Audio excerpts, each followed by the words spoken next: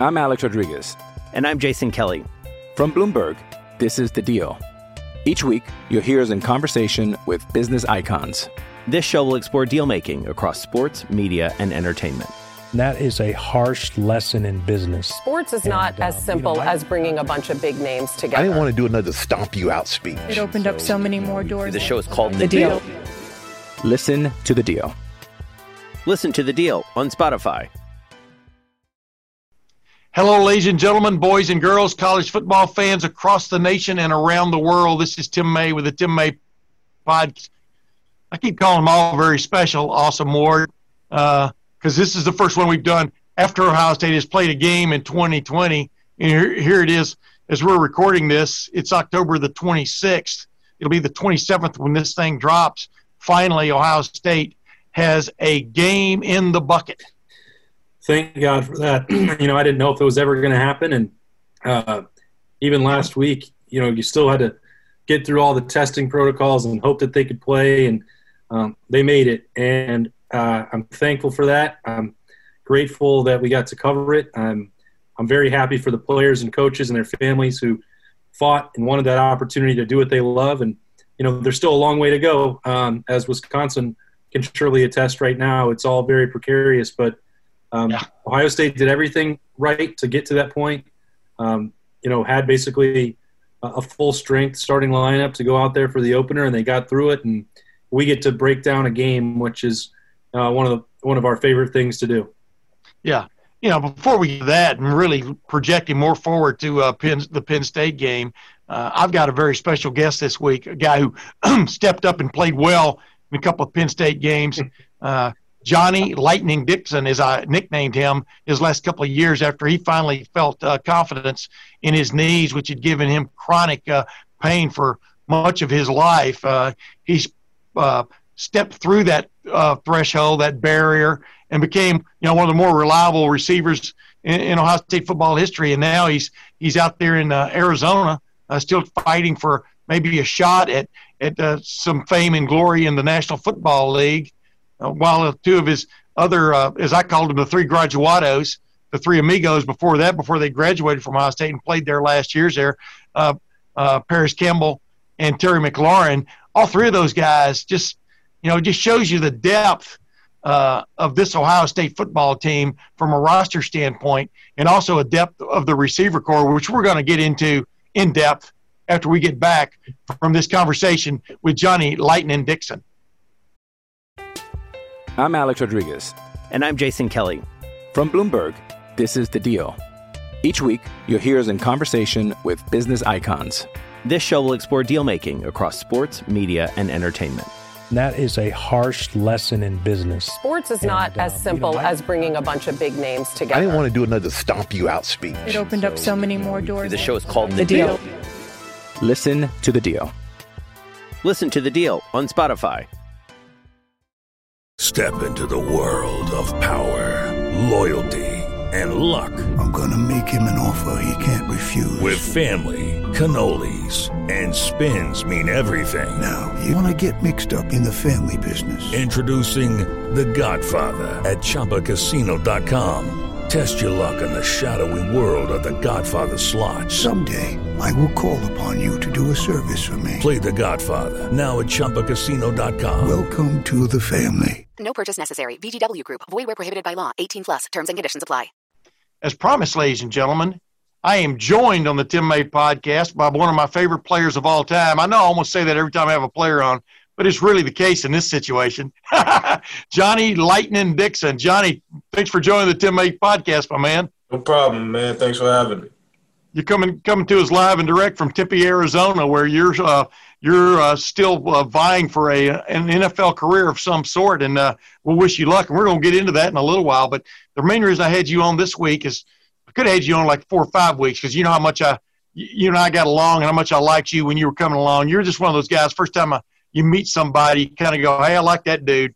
Even though you had your trials and tribulations at Ohio State, you kept fighting through them, et cetera, and became, in my opinion, a star finally. And now you're still applying that trade in the NFL. Thank goodness for that. But, definitely. The reason I got you on is this is Penn State week for Ohio State. you had a few big moments against Penn State. I mean, but what is it about Ohio State, Penn State that has generated such great games of late? I don't really know what's been going into that. I think the one big thing is, Ohio State always been the big dogs of the Big Ten. So, when people come to play us, they play extra tough. They look the best they have all year. So I think that plays a part into it. Everybody just wants the best. And, I don't blame them. Yeah. We're the team to beat. We got that target on our shoulders, and, we always ready for whatever. So. Well, how good – where would you put Penn State in the realm of programs that you went against, so to speak, Johnny? I mean, they – right now, if you were analyzing them, I think most analysts would say they have maybe the second best accumulation of talent from a recruiting standpoint in the Big Ten, although it looks like they trail Ohio State by quite a bit in that regard. But would you agree with that assessment? When you usually took the field against them, were you going against some pretty great athletes? Oh, yeah, every time. They do their part in recruiting. They get the real good players. And, it's a battle when you go out there. Like I said, the guys, they come out and they play the best they have every year. I know they lost, last week to, Indiana. Yeah, Indiana. When you go play Ohio State, everybody see it as different, and that just comes with the territory of being who we are. But, those guys get their fair share of recruits. It's hard to compete with Ohio State with the recruiting battle, but, those guys always have a lot of talent over there as well. Hey, the big touchdowns you had, what was that? What year was that? The big come from behind win. I'm trying to remember. 2017, 2018? Yeah.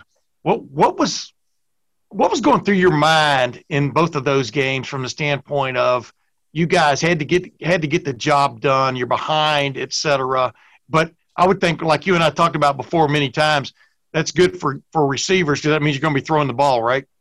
Absolutely. But what was it like to make plays in those kinds of games, Johnny? It was very special. I know on the fade, we ran that play like we practiced that play a lot, and if they went no deep, we went black, and I knew that I was the option on that one.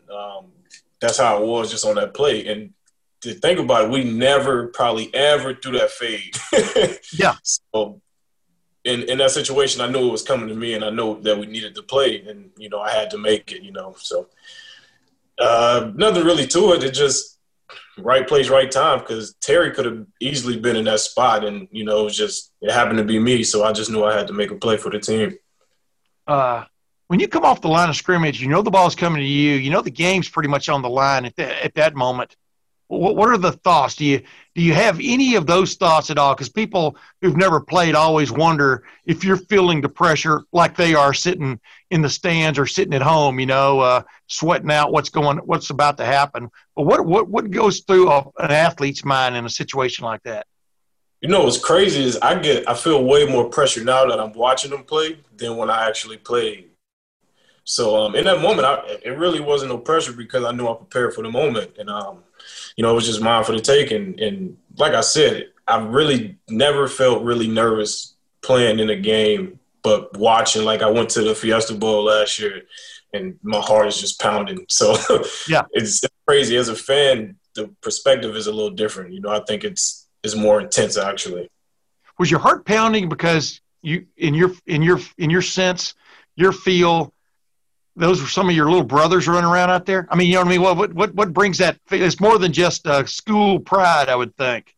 Yeah, that when you put something into, like, the receiver room, like, some of the guys that I played with, Terry Paris, and, the list goes on, you have a sense of pride for that. And every week, before we were playing, everybody was talking about how every team had the best receiving core and things like this. And we kind of was quiet about it, but I knew what we had in our room, and I know with Heartline, the sky's the limit. Those guys are going to be, ready for the moment, and, they showed it. And I know it's just going to get better from here.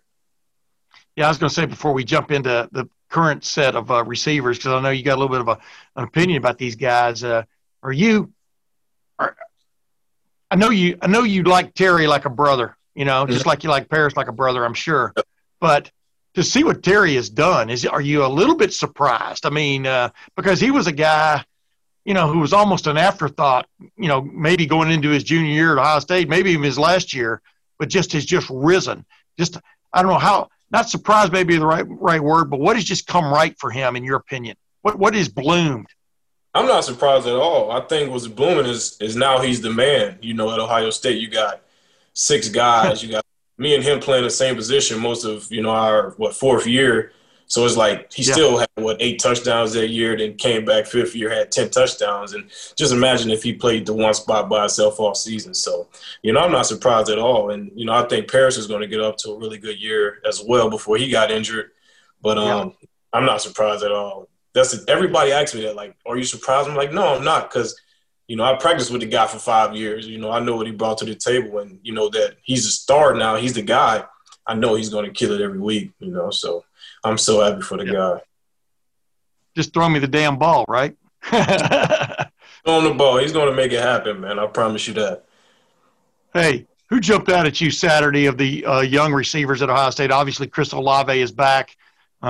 Garrett Wilson may end up with 80 or 90 catches even in an abbreviated season this year. Jackson Smith and Jigba with one of the great catches in Ohio State history, back of the end zone, one toe tap in. But who jumped out at you the most is from your vantage point? I would say Chris, but he jumped out from day one. We knew he was going to be a star. Like, as soon as he got in, the kid was incredible. I have to say Garrett. I know he had a pretty decent freshman year, but I think he's going to play a big role this year. He's going to be another guy that they look to get the ball 5+ times a game, and I'm just excited to see where he goes from here. He has so much upside. It's crazy. Yeah, I know you keep up with things a little bit. Ohio State recruited these 4 receivers, all of whom I think got on the field on Saturday. But Julian Fleming had a catch. Mookie Cooper's coming along. G. Scott, big-time player. Yeah. I was telling people the one practice we got to watch, a couple of those guys look like grown men already. It's like a different kind of group. Yeah. But Jackson Smith and Jigba, what does a play like that do for a player in his first game on the college level, do you think, Johnny? What did you see just in that one play about him that tells you he could be a big-time player? I see a lot of confidence in the guy. He took that big shot, and, he went in there and still made a big play. And to be a freshman and, making crazy plays like that, the group's going to be scary for a long time. And I'm excited because they got Hartline, and, he puts it together. He's played on the big stage at the highest level, and he played really well. Yeah. So all those kids are going to be crazy, give people a little insight on. Yeah, give people a little insight on what Brian Hartline brings to the table, in your opinion, that makes it an attractive situation for people to play for him. He's just real. A guy like that doesn't have to talk much. He just show you his resume. When a guy play like that at a high level, and he did it like the way he did it, you don't really have to talk that much. And all his stuff, it speaks for itself. As you can see, the group just continually progressing. And, I think Hartline's a big part of that. Hey, give me something that Brian Hartline said to you, gave you a tip when you were at Ohio State or afterwards, that still sticks with you that you had never thought of. You know what I mean? Think about it for a second. What is something he kind of brought to light for you, I guess, playing the role of receiver? Receiver or just life in general? Yeah, either one, man. The one that sticks out, I would say when I was fighting my battles, if I wanted to come back or not, I wasn't too sure. And Hartline came and practiced with us that bowl season. And he just told me if I ever needed anything that he was there. And I didn't even know the guy like that. So it was crazy. It's just like this Buckeye brotherhood, it goes so far. And like for a guy to know me for a few days and just he let me know that if I needed anything that he had me. And then he was coaching us, helping us out, and then he became the coach. It just – I don't know. It kind of helped our relationship. And, he's a great dude, man, and I'm always going to appreciate him for what he did for me. Just that simple whatever you need, I got you. It just made our relationship from day one that strong, and he's just real, and I can appreciate it. You know, now that I'm much older now, we bump heads, you know, every now and then, but I think there's just a competitiveness in both of us, you know. So he's like a big brother to me. So, you know, like I said, I appreciate him for all that he did for us. I think a true mentor appreciates butting heads sometimes as much as he does people just sitting there with their mouth shut, you know. Absolutely. And because there can be learning both ways. It's a two-way street, so to speak. And that's what impresses me about Brian. You know, he doesn't call recruiting. He calls recruiting. He calls that exercise getting to know people, you know, and vice versa. Yeah, absolutely. Because you're both going to sell out for each other in one form or fashion. And I think that's an interesting, novel approach that he has. Yeah, you know, and a guy like that makes you just want to go play for him, and you'll always have his back because he always have yours. You know, as simple as that.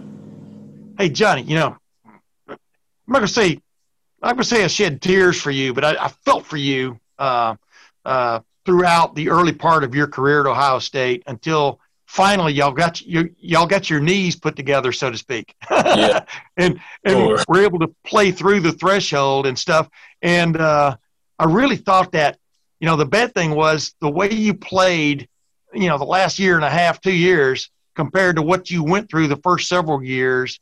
I thought the first several years tainted what you became, if you follow my drift, meaning I think you became a big-time player with speed, with hands, et cetera. Have you found yourself as you're you know, trying to get that big break in the NFL, and, you know, you were with the Cardinals, you know, last year and stuff, and you're still out there in that area, but have you found that haunting you as you try to make that big breakthrough?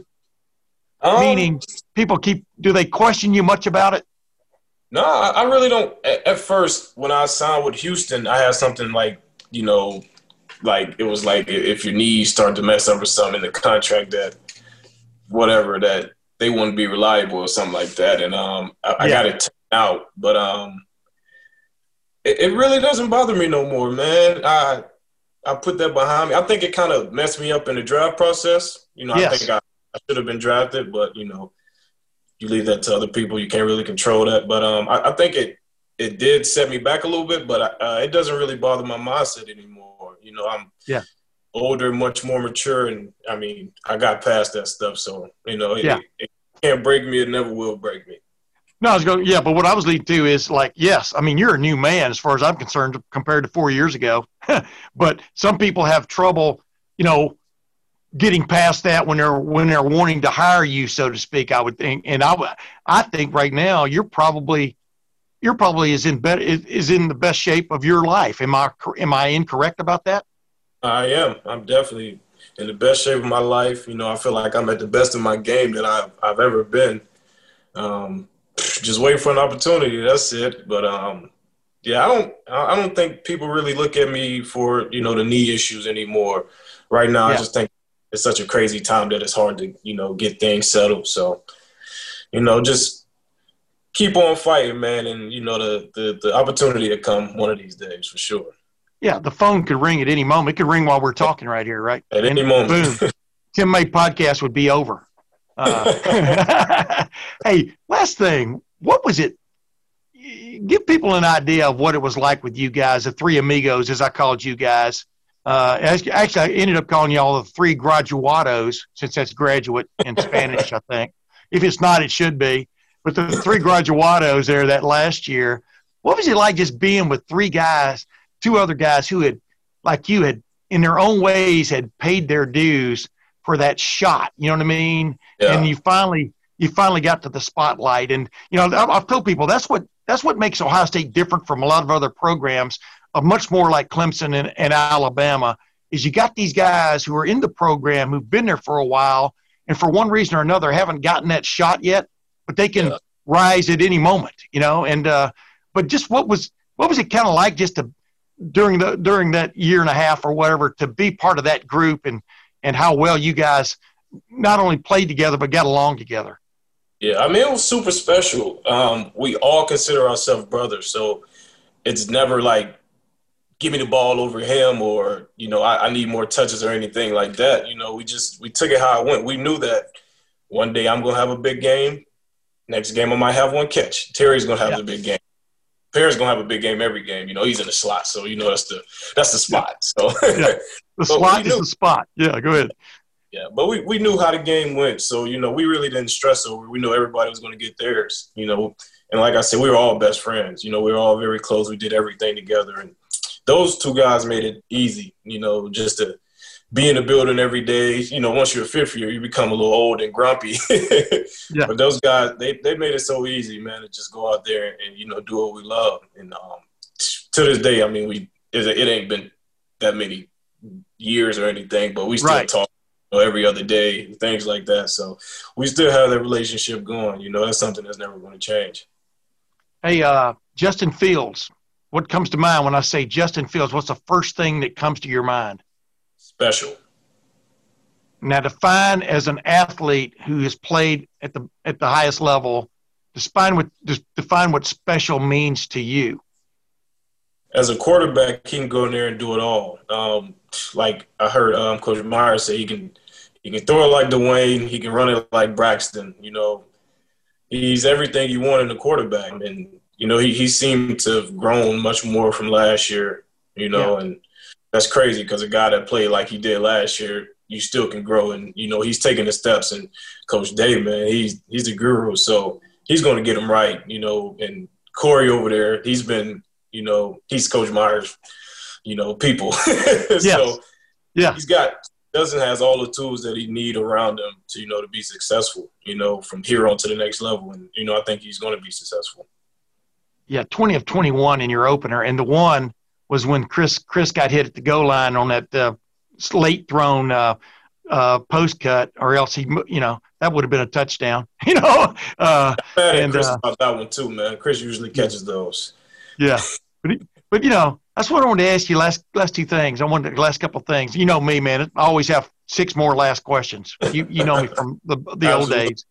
What does it take for a receiver to take a licking like Jackson did, like Chris did on Saturday, and be willing to go back out there and play? Meaning, you know, over the middle, et cetera. What is wrong with you guys that makes y'all want to do that? You know, it comes with the game.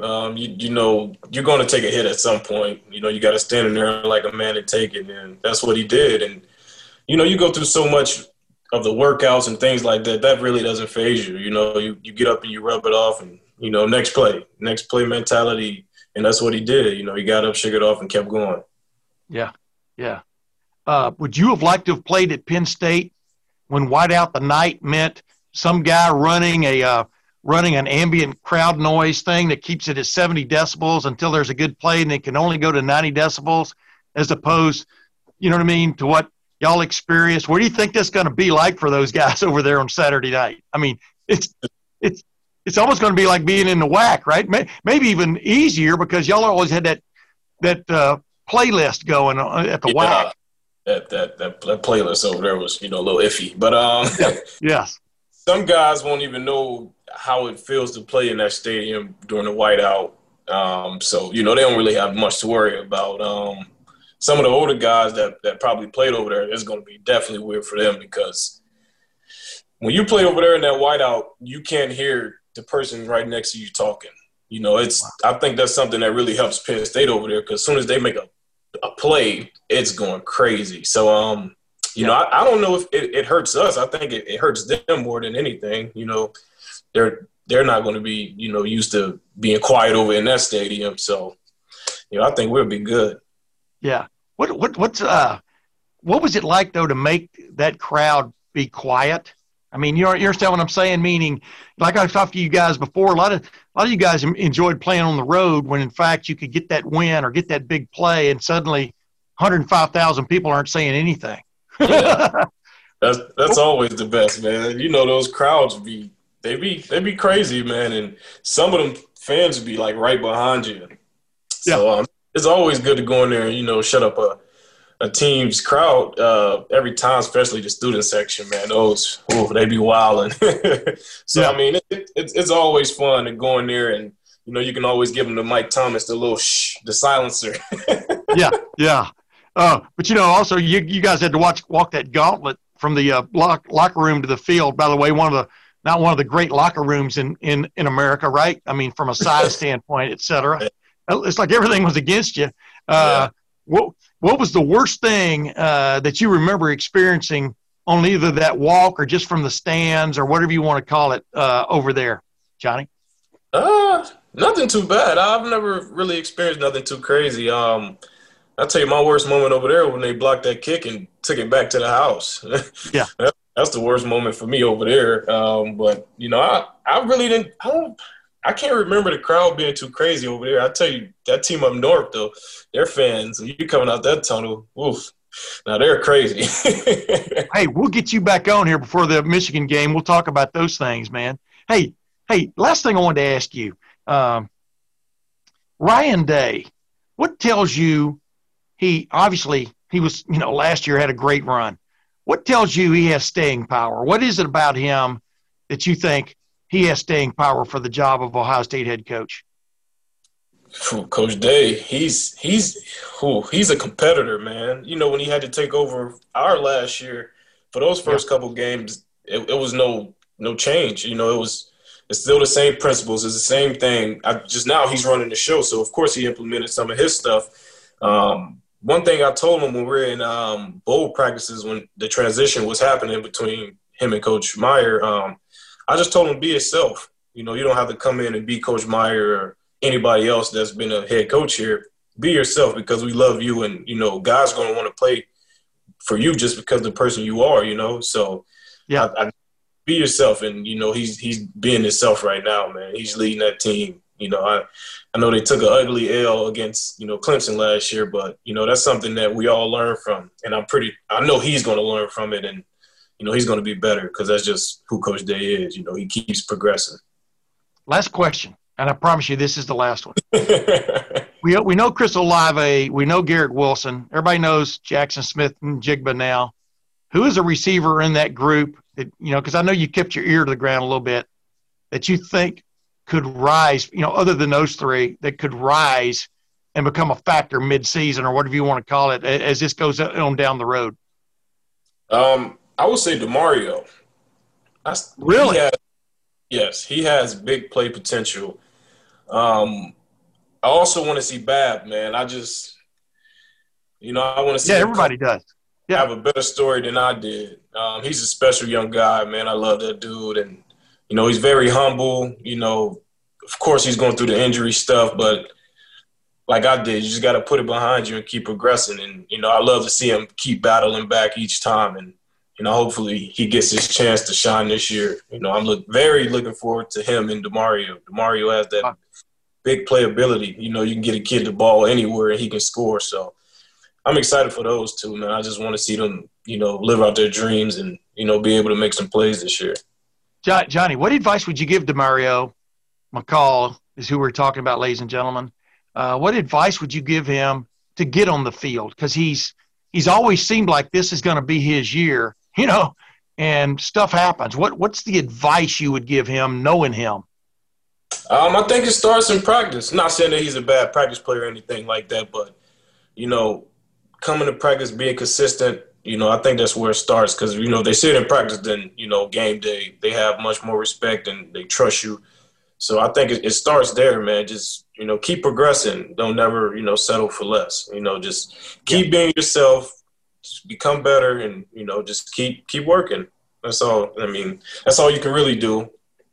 You know, keep the main thing, I would say. Gotcha. Hey, by the way, you still taking photos?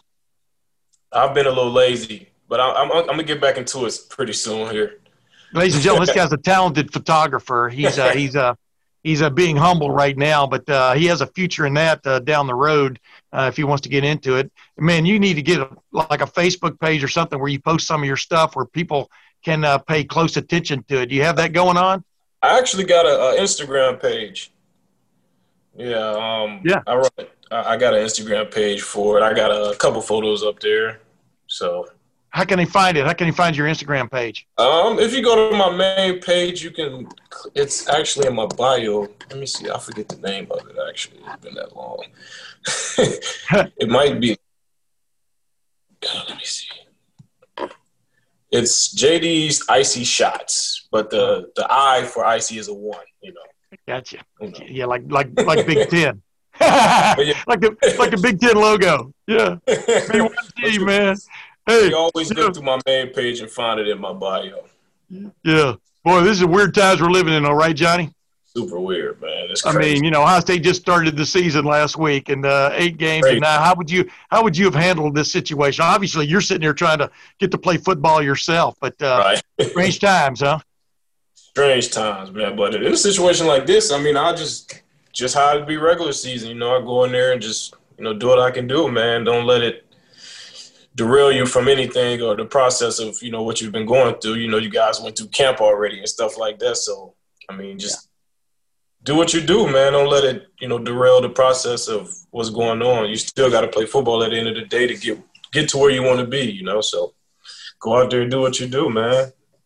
There you go, ladies and gentlemen. Johnny Lightning Dixon, as I called him, after he got his feet under him, he was electric, no doubt about it. And as you found out now, he's a photographer and a philosopher. So, Johnny, hey, good luck, man, down the road. Keep me informed of what's going on with you, man. And because I know that you've got a tremendous number of fans back here, in the Buckeye Nation especially, who were really, I don't know, I think they were attracted to you for all kinds of reasons, including your humility, man, your humbleness.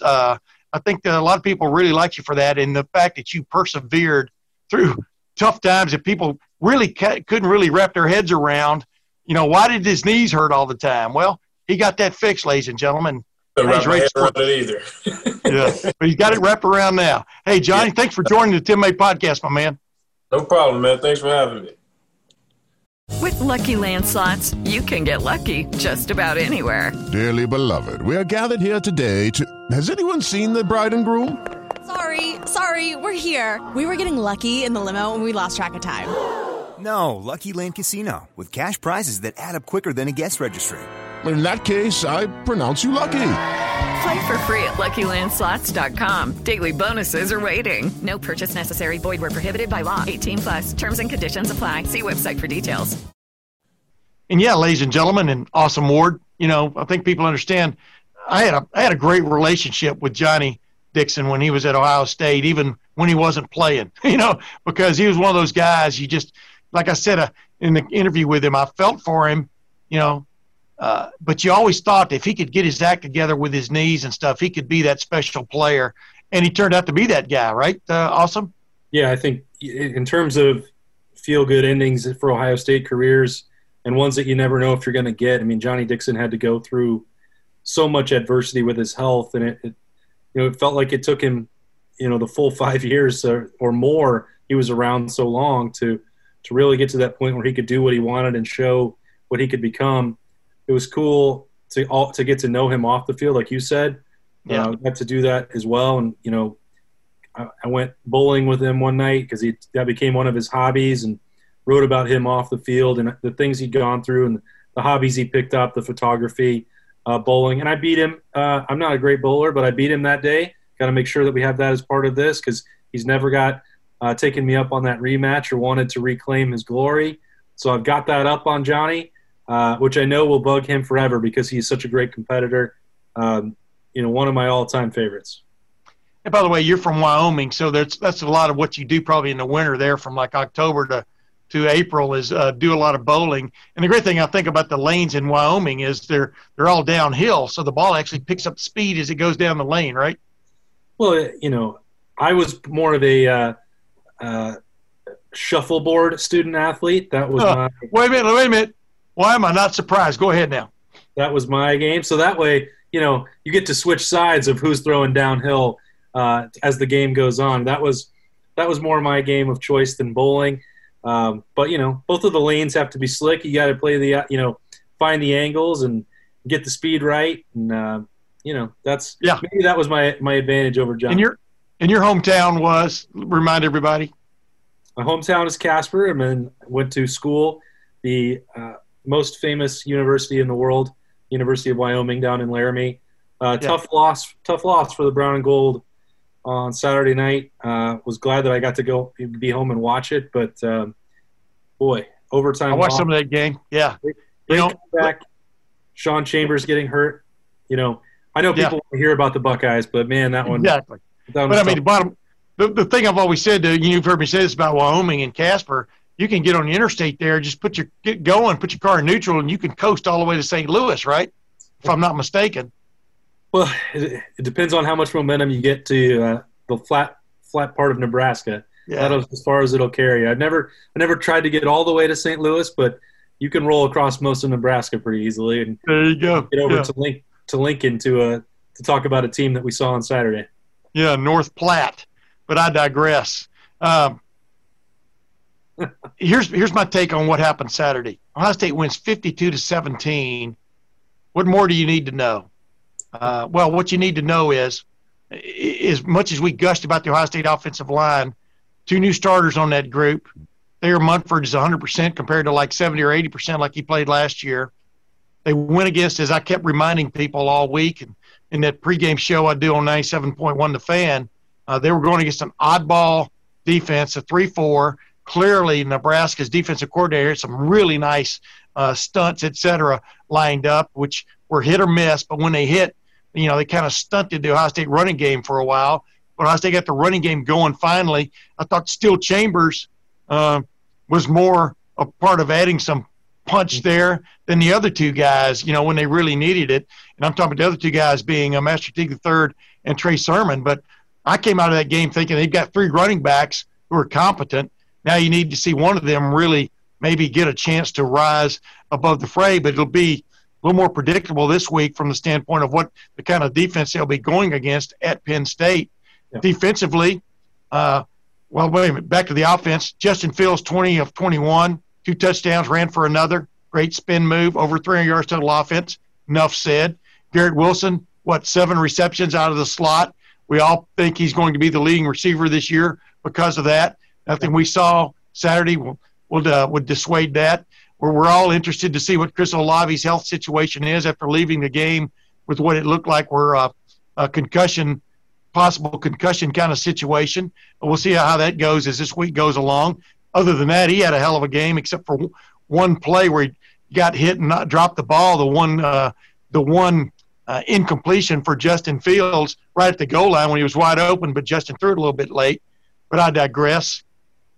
Defensively, 8 new starters kind of played the way I thought they would those first couple of drives, first half really against Nebraska. But as I like to say, Ohio State outscored Nebraska 38-3 after the score was tied at 14. Really, I think that sums it up. And as I wrote about this week at Letterman Row on Monday, a story dropped. Haskell Garrett, the spark he brought to the field late in the second quarter when he made a sack and then forced Adrian Martinez out on the edge for another loss on the next play. That just seemed to juice up the whole defense from that moment. And Haskell Garrett, as we know, was shot through both cheeks, the way we understand it, way back on August the 30th. Was lucky the bullet went through where it went, but has been fighting to get back to the field. And in my opinion, Austin, he was a little bit of a surprise that he played Saturday and that he played as much as he did, right? Let's just start with him. Yeah, I was really surprised because there was a lot of uncertainty when, you knew that he was going to be back at some point, or at least that was the way it had been trending for a little while because once you were really confident that everything was healing there, other than the fact that he missed some time and some practice, he was going to be able to come back and do the rest of him physically was going to be fine. Yeah. But, it wasn't even 2 months ago that it was a gunshot wound and, having to come in and work through, workouts or meetings and have those stitches and the bandages on your face. And you think about what could happen if it was 3 inches the other way. It's absolutely crazy to think about what he did and the way he came back. Kerry Combs summed it up best. It's a miracle. Now, may not be quite that, but it was definitely something special. It was very close to being something, complete opposite. And he doesn't get that chance to do what he did on Saturday. And Ohio State needs Haskell Garrett to take that next step. He's just been a depth guy for 3 years, despite pretty lofty recruiting rankings and expectations. And you've seen flashes of him really helping and what his athleticism can do. But this was an opportunity where with what they lost at defensive tackle with Devon Hamilton and Jayshon Cornell and Robert Landers gone, they were counting on him to be a frontline guy, and he showed on Saturday that he could be that. Yeah, not only counting on, they need it to happen. I mean, we saw again on Saturday. I thought the defensive front got off to a tentative start. Would you call it that? I mean, it kind of played the way I thought it would, but I thought it kind of asserted itself as the game went along. But like you, I mean, I was a little surprised it took Zach Harrison as long as it did to get on the field. Yep. Compared to all the off season, the very, very long off season build up for him, and he was really the third choice, really going in there at one of the defensive end spots as it went along, and still not clear. You may have a clearer picture of what went on there. What do you think the situation was there, Austin? Yeah, I still at this point haven't heard anything that would, punishment wise, whether he was fully healthy. I don't know. He played. He wasn't listed on the availability report, but sometimes coming out of training camp, you can have a nagging thing, or maybe there was something that a message that needed to be sent. I don't know what it was. Sometimes it's best just to admit that up front. I'm not going to speculate. Yeah. I was surprised you and I both didn't have any sort of tip that this might be coming, and so it was frustrating to sit there and watch, because you knew on that first couple of drives that it wasn't happening. The pass rush wasn't what you expected, and you see, number 9 and number 11 both over there on the sideline with Tyreek Smith as well, waiting for a chance to get in. So I thought Jonathan Cooper would start. I didn't know that Tyler Friday would at the other defensive end spot. You had Antoine Jackson in there at defensive tackle. That group that was out there, I don't believe is the first choice unit for the Rushmen. I think if you're building the ideal situation, maybe it's still Cooper because of what he gives you. And I thought he played pretty well, even if he didn't have a crazy, Chase Young statistical day. And then either Zach Harrison or Tyreek Smith on the other side. Tommy Togiai, that guy is going to be a beast as this season goes on. And then I think you have to have Haskell Garrett out there. Antoine Jackson's been in the program a long time. Maybe there was some, uncertainty with getting Garrett out involved early, trying to monitor his snaps coming off that gunshot. But boy, he was an impact player when he was in there. You absolutely knew he was on the field, and like you said about Jonathan Cooper, I don't think anybody's ever compared him, let's put it that way, with like Chase Young, but he did have a hell of a play when he grabbed Adrian Martinez Adrian Martinez was running to his right and grabbed him, as I use the word, discombobulated him, because the next thing you know, Martinez drops the ball after he gets out of Jonathan Cooper's grasp. Sevyn Banks picks it up, 7 for 6, as I like to say, because he scooped and scored, and boom, I mean, the game was over at that point. Agreed? I mean, that was the exclamation point on a 24-point run that had started late in the second quarter, and Ohio State was gaining yet another W against Nebraska. Yeah, and I don't think I agree with you. When Sevyn Banks crossed the goal line, I knew that game was over. It was probably already over. The talent was starting to, turn the tide, hold sway, to borrow a Tim May expression. That really that's the thing I think that separated Ohio State from the Big Ten teams last year, was they have an ability, even if they struggle for, let's say 20 minutes on Saturday, once they hit the foot on the accelerator, there are only maybe 2 programs in the country that could try and slow them down or drive alongside them, and they're not in the Big Ten. Alabama and Clemson. So once that happens, and you could feel it coming, once Ohio State got that ball back, they were calling timeouts late in the second quarter. I thought they were going to throw a touchdown to Chris Olave. He drops it. That was my prediction. But you knew that they were going to score before half. They were going to be up 10, and then they were going to get the ball. And you just knew, all right, well, this game's over. And then Sevyn Banks caps it on defense. And that's a guy who doesn't need any more confidence, but he got more. When you score, man, you feel like you belong, and people start noticing you. That'll help, because to be completely honest about the defensive secondary, they did not rotate as much at corner as I thought that they would between Sevyn Banks and Cameron Brown, and that tells you the kind of camp that Sevyn must have had. Yeah. For want of another term, they sort of got a little bit of their swagger going, and it's, like I said, 8 new starters on defense. I mean, 8 new full-time starters on defense. Some of those guys have started games here or there. Right. Was interesting. Pete Werner, I thought, had a really effective, quietly effective game at that weak side linebacker spot in his first tour of duty at that spot. I thought Tuff Borland played pretty well, and Baron Browning, you hardly ever heard his name called, but he was active out there. It just wasn't his game. You know what I mean? I mean, it wasn't. Sometimes the plays have got to come to you a little bit, right? Yeah, I think I sat down with Zach Boren, remotely doing it Zoom for Buck IQ this year, and we went through that opening drive, which they adjusted after those final 40 minutes. You don't give up a touchdown to that Nebraska team. That's pretty impressive. I think that yes. I'm going to give them credit here before I go on that was a great game plan. They had unique wrinkles.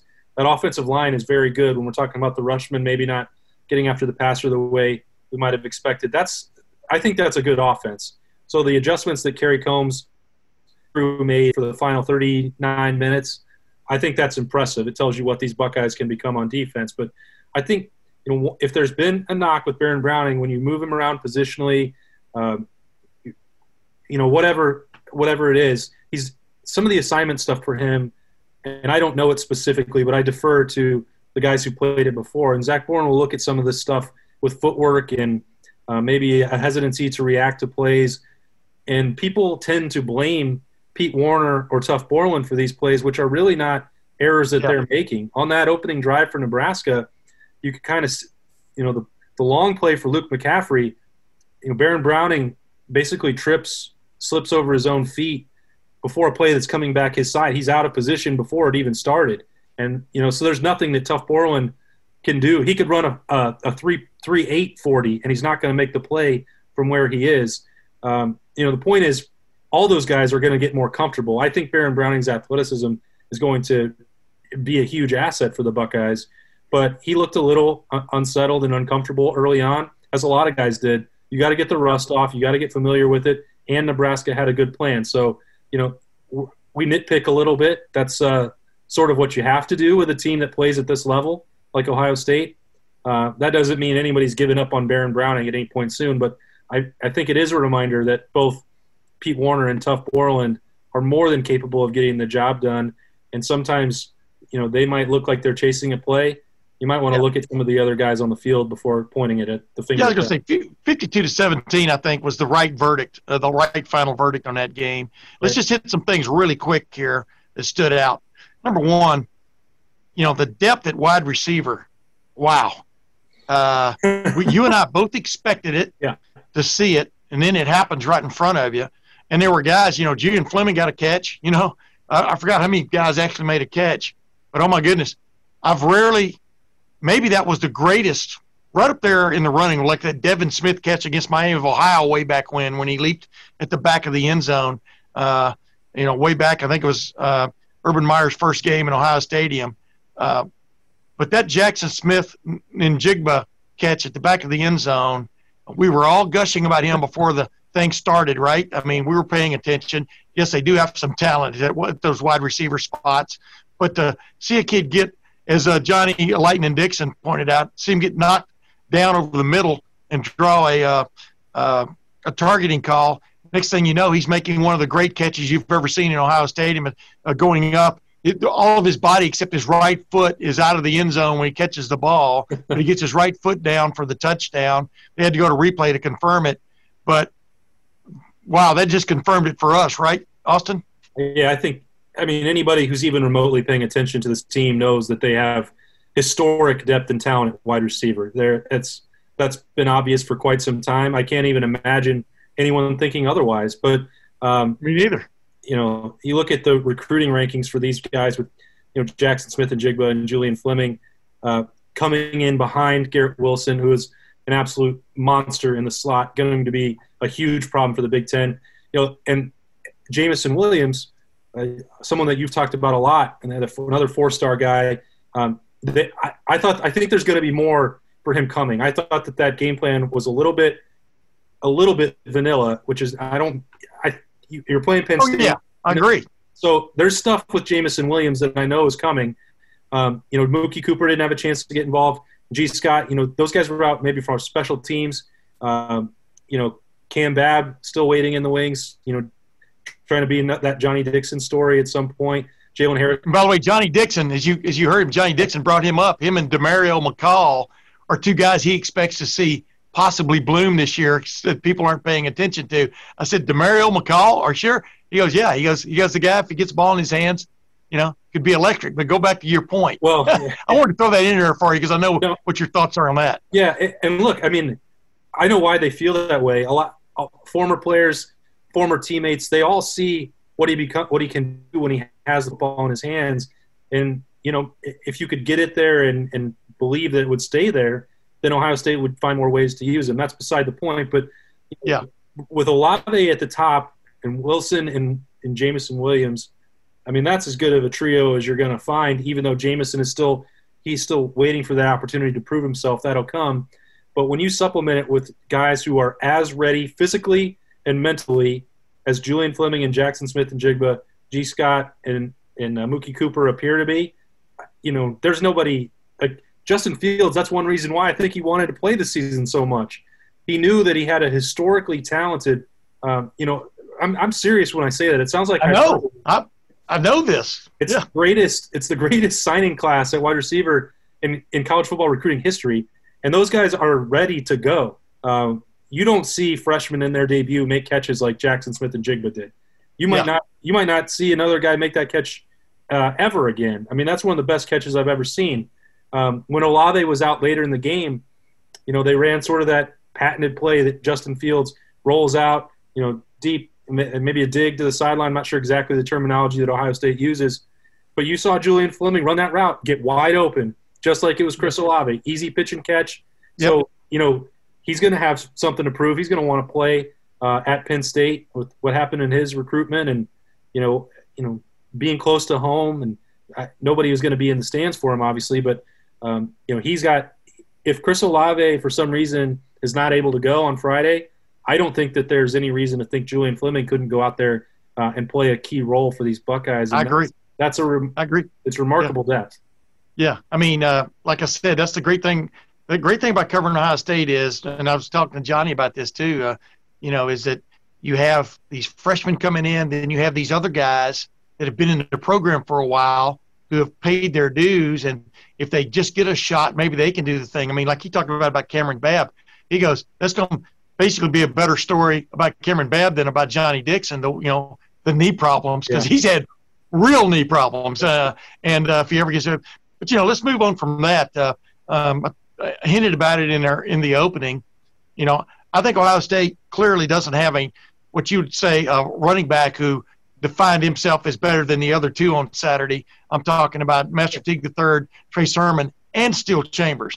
But I thought Steel Chambers was the most effective when they needed him most coming off the goal lines. We talked about in that quick reaction, rapid reaction story or video after the game on Saturday. But I think Steel Chambers deserves a little bit more of a maybe look, if that's the right term, or more consideration there. What's your take on that? Yeah, and give me a quick take. I would say that I've probably not given him enough attention for what he could become. Even on Saturday afterwards, I think you brought it up, and I think that Trey Sermon should be the lead back for the Buckeyes, and that. Nothing I saw on Saturday really changed that. However, Steel Chambers did run exceptionally hard when they needed that spark on the goal line, and they had the faith to give it to him on a long third down. He converted. That's from where you are on the field, and to trust him.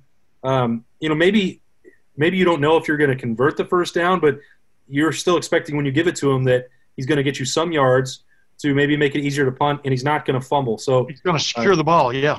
Even just handing it to him in that situation tells you that Ohio State does have some confidence in what Steel Chambers can provide. And if we don't know what the timeline for recovery is for Marcus Crowley, he becomes more important because I think one reason that I haven't kept Steel Chambers in that mix before was because I had viewed Marcus Crowley as being ahead of him based on last year and not redshirting and the stuff that I really liked about his game until he got hurt against Maryland. Well, just because Steel Chambers wound up being redshirted doesn't mean he wasn't working. learning the offense and getting better. And physically, I mean, that guy, he could play pretty much anywhere on the field, I think. He is athletic, he's fast, he's strong. We might see him get more touches, Tim. You know, you growing up in Wyoming, I've come to this conclusion. When somebody says quick, that doesn't mean the same to people in Wyoming because there's so little to do in the winter. You probably sit around and just tell stories to each other. They just go on. And because you bring up all the nuance. That's what I like. You know, you're a detailed dude, you know. I agree with you, everything you just said there. But now when I say quick, I mean the campfire, quick. Tim. That's what we do. Exactly, like in Blazing Saddles, eating beans.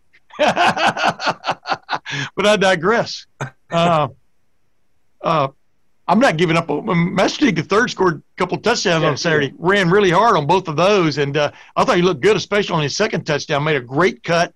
You know, was aware of where people were on the field, made the cut up through the wide open spaces instead of just bouncing it out like a first-year guy might try to do, and it paid off for him. So, like I said, I think the jury is out on who of these three is going to emerge as the guy, and I mean all three, because I think Steel Chambers showed me a lot. You know, he averaged eight yards a carry on his 4 carries. I mean, he only got 4 carries, but when you convert like he did on that third down, that's a big deal. Now let's move on.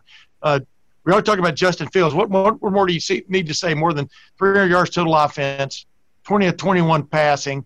The one pass that was incomplete we talked about with Chris Olave getting hit at the goal line when that ball was thrown late, in my opinion, kind of added up to it. Chris Olave, like you said, we're waiting to hear how he's going to be as this week goes on. But what do you think this team thinks of Penn State after what we saw Penn State do in the last 5 minutes of that game at Indiana the other day when they took a lead, an 8-point lead, and managed to blow it? What do you think the Buckeyes are thinking about what they're running into on Saturday night? Because we all know the white out the night thing is going to be a pale version of itself. Yeah. Pun intended. I think. Yeah. I think that there's enough veterans on this team that can tell them, hey, Penn State is the second most talented team in the Big Ten.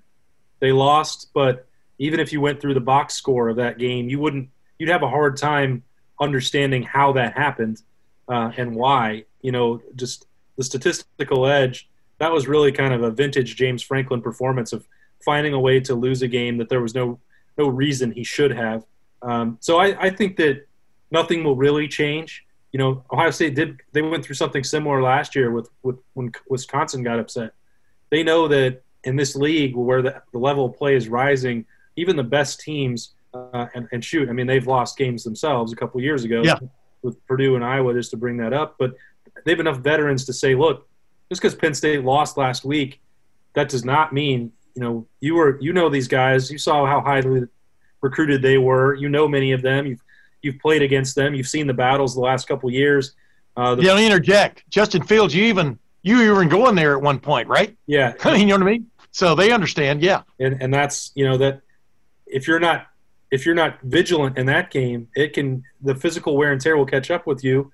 And that lingered for Ohio State the rest of the year. That, you know, it took them longer to really assert their will against Penn State last year than they would have maybe expected. They were a 17-point favorite. I didn't even remember that for that huge game last year. Tells you again how, you know, even between Ohio State and Penn State what the talent level is. But I don't think they'll have problems getting ready for it. They've got to go on the road. They know how talented Penn State is, and then they've been through, you know, previous wars. So I think that if I had to guess, that this will be one that they know what's after it. You can pour everything you need into this game because you're probably going to have a breather coming with the teams on deck after that. So I think I would be surprised if Ohio State didn't put its best foot forward on Saturday night. Wait a minute. Didn't Rutgers, which plays Ohio State next at a 7:30 game, didn't Rutgers upset Michigan State on Saturday? But then again, did Michigan State have 7 turnovers in that game? Is Greg Schiano working immediate miracles with the Rutgers Scarlet Knights? We'll talk about that a week from now. What do you think it's going to be like Saturday night over there? Austin, you've been over there. I've been over there many times for that whiteout the night. Even when they played in the afternoon, that place was rocking. Right. I'm talking about Beaver Stadium. Wow, without without the fans in that place, that's as I've always said, that stadium looked like it was built with no zoning laws.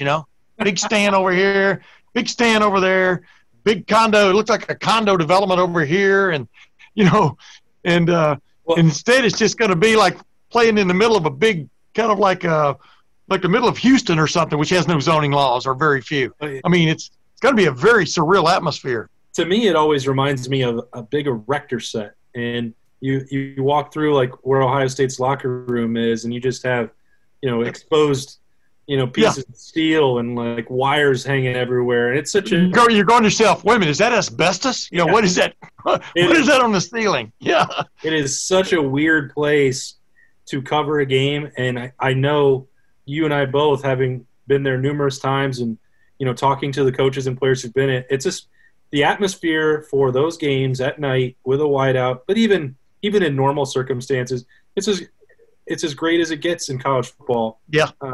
That's an aside, but since I've got to cover the just special places that you get to go, I actually am reaping a rare benefit of their not being fans in attendance. So I actually get to stay in a hotel and stay at college. I've never once spent a night when I've been covering a Penn State-Ohio State game before or after the game in State College. Like, everybody talks about going to get the ice cream or whatever else. I've never done it. I drive in, I get there 3 hours before the game, and then I leave, depending on what the traffic is, 4 hours after the game. Selfishly, from my point of view, I'll be okay with not having fans there, even though it is truly, you feel the energy, even if just in the stands or the press box.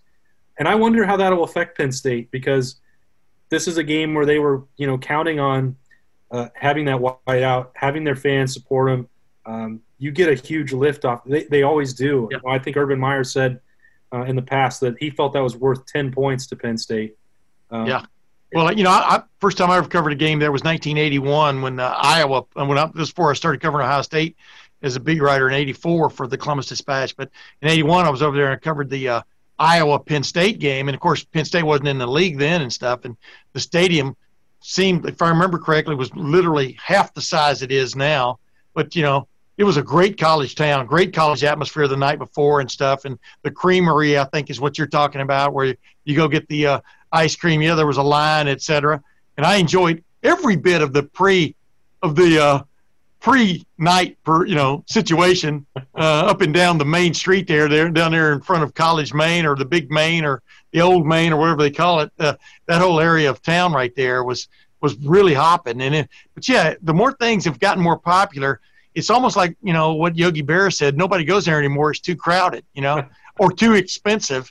Right. And you're right about the hotel. The hotel prices there, I mean, I know that there are hotel owners there taking a ridiculous hit because they're not getting anywhere close to what they have charged. Even Ohio State is getting to stay, as you heard Gene Smith, I think, put it the other day when I asked him about whether they were going to go day of game or like they had talked about, or go the night before, and they're going the night before because they're getting to stay in a better hotel, because usually those are socked up by the alumni, et cetera, who believe in Penn State. By the way, Penn State got beat that day by Iowa and Hayden Fry way back then. And I remember asking Hayden Fry, does this mean Iowa football's back? And he goes, hell, son, tell it like it is. It's been back, which, for like a year. But they did go on a pretty good run there in the Big Ten under Hayden Fry, but I digress. Wait, so they still had those storylines about major programs being back even in 1980? Oh, yeah. I see what you're going. I see where you're going there. Yes, they did. I'm not sure Iowa was ever there until then. And, well, maybe it's Niles Kinnick back in those days. But you know what I'm talking about. I mean, he did do a hell of a job, and there's only been one other coach there since then, Kirk Ferentz. And, boom, they ran into the Purdue Boilermaker last week. Hey, real quick before we go, just what's your sense, though, about this Ohio State team that took some tentative steps this past week against Nebraska, still won 52-17? Is that an example of where this team can go if you follow my drift? Because there were some things that didn't go well for them against an improved, by the way, Nebraska team. I truly believe that from what I watched compared to a year ago.